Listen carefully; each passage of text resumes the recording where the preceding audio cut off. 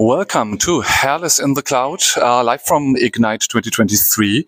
We are here. Jan, who do we have as a guest? Yeah, we are very happy to have Tiander Turpijn with us from our neighborhood country, from the Netherlands. Yep. I mean, not at the moment. At the moment, we are in Seattle. But in general, you're living there. And Tiander, what's your role at Microsoft? Yeah, first of all, thanks for having me here, guys. So I'm a principal product manager in the Microsoft security space, the One SOC. That's pretty much the new name.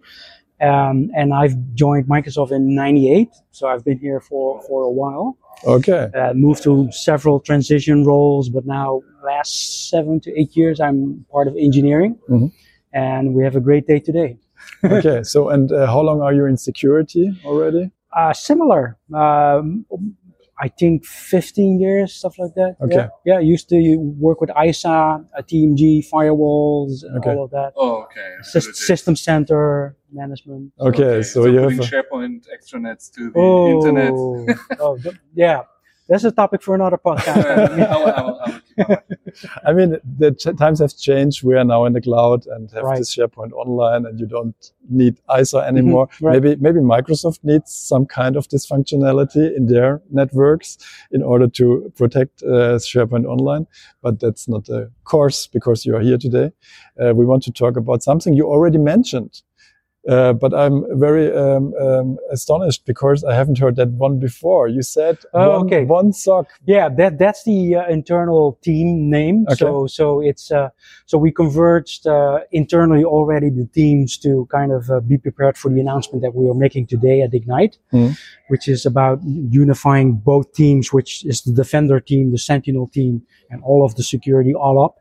So that's the reason that we are called the One SOC team. Okay. So it's not the actual product name. No. It's a project It's an name. internal team name. Yeah. Understand. Yeah. Okay. So, but did I get that right? So what you are telling me is you're finally putting everything together. Yes. You're putting together the Defender portal and the Sentinel portal. Yeah. So this morning, which is a great announcement, this morning PST time, we announced the unified portal for security operations. That's the official name.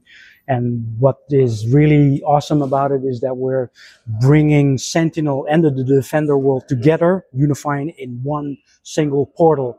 Today, before today, we had Sentinel separate, we had Defender separate, two different portals, not really working very well together. We were able to kind of get data from Defender in Sentinel, but you had to pivot back and forth, different portals all the time, which is slowing down the SOC operations as you guys run it today. Yeah. So that's the biggest announcement today, and we're very excited about it. I can imagine. We are very excited about it. I mean, if I can imagine, in the past, my analysts had to click on links in Sentinel, for example, and then the other portal would open in that situation. Yeah. And what you're telling now is that this will be part of the past, and in the future you will have one portal that integrates all the functionality.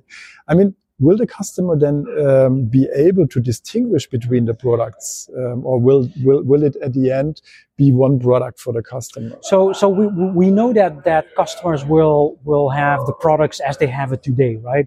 Customers have invested heavily in Sentinel today, invested heavily in Defender. That's not going away. We're not deprecating at all any product. But what we are doing is to make sure that the return of investment, so the investment that you've put, is going to be bigger and more valuable. So imagine that now going forward, you have one unified, what we call unified incident queue. So in that incident queue, incidents will appear from Sentinel, from Defender. And if you click on that, the sources who have been kind of creating that alert or incident will be kind of there for you to filter. In the most efficient way, you can see one incident consisting of Sentinel alerts, Defender alerts, and different Defender services in one single incident. But it doesn't stop there, because if you are going to hunt and you're going to investigate, now we have the single place to run a query. In the past, you had to run a KQL query in Sentinel, do the same thing in advanced hunting in Defender, and now you can do that in a single place, which is great, because that also gives an advantage. You no longer have to ingest Defender data in Sentinel because you already have it in there. And not having to ingest it means also saving money, right? Of course, that's the biggest driver of it as well. We got feedback, which is fair feedback. Yeah. We were taking fair feedback and we thought about it, and customers were saying, hey, Microsoft, you're letting us double pay for something that I already have. Why? It's a fair argument. It's totally fair. And we are addressing it today like, hey, you don't have to ingest that anymore. You don't have to pay for it. And it's a fair thing for us to do. Right? Yeah, perfect. So that sounds very good. So is there anything else? I mean, when you said it will be one product, but the customer will be able to choose which parts of it, maybe which modules of it he is using. So can I imagine then that a customer will be able to, for example, at the beginning first purchase Defender, and afterwards he's then purchasing Sentinel, and then he's paying for it, and then a new icon will appear in his portal or something like that? So we will continue to support those scenarios where a customer starts with Sentinel or starts with Defender, totally fine.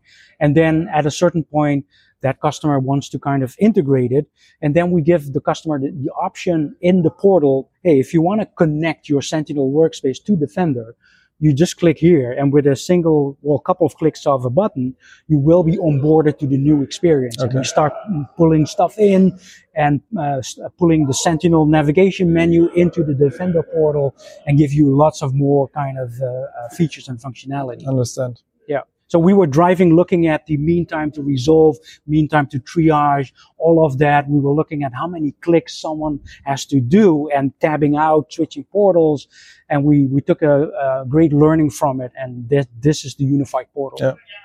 And I can say that we have been in a private preview for quite a long time with that. Awesome. And did give feedback, feedback here on this, and we are really excited about the product. So we really love it, and looking forward to see that even more developed at a better stage. So before you go on, Jan, I want to take the opportunity to thank you, because you were one of the first customers to start validating and give us a lot of feedback, bugs reporting, but improvement kind of feedback, which we took and put in the portal, and hope you are going to see it and experience it. So thank you for that. Sorry, I wanted to mention that. Thank you very much. Thank you very much. So what can we expect next? What is coming? What are you planning then in the future? Maybe you can talk a little bit about it. Absolutely. So everyone has seen the announcement on Security Copilot, which is going to be in kind of integrated in this whole kind of experience. Imagine how much time an analyst is using today to kind of run a query. Hey, I've seen this IP. Where does it come from? I've seen this host. Where did I see this before? What's my risk score? Many of those things. And where Security Copilot steps in a human kind of natured language, you can ask, hey, where did you see this entity? Is this domain controller at risk? Stuff like that you're a SOC analyst, or give me a summary of the incident. Give me a story that I can share with other teams or my management.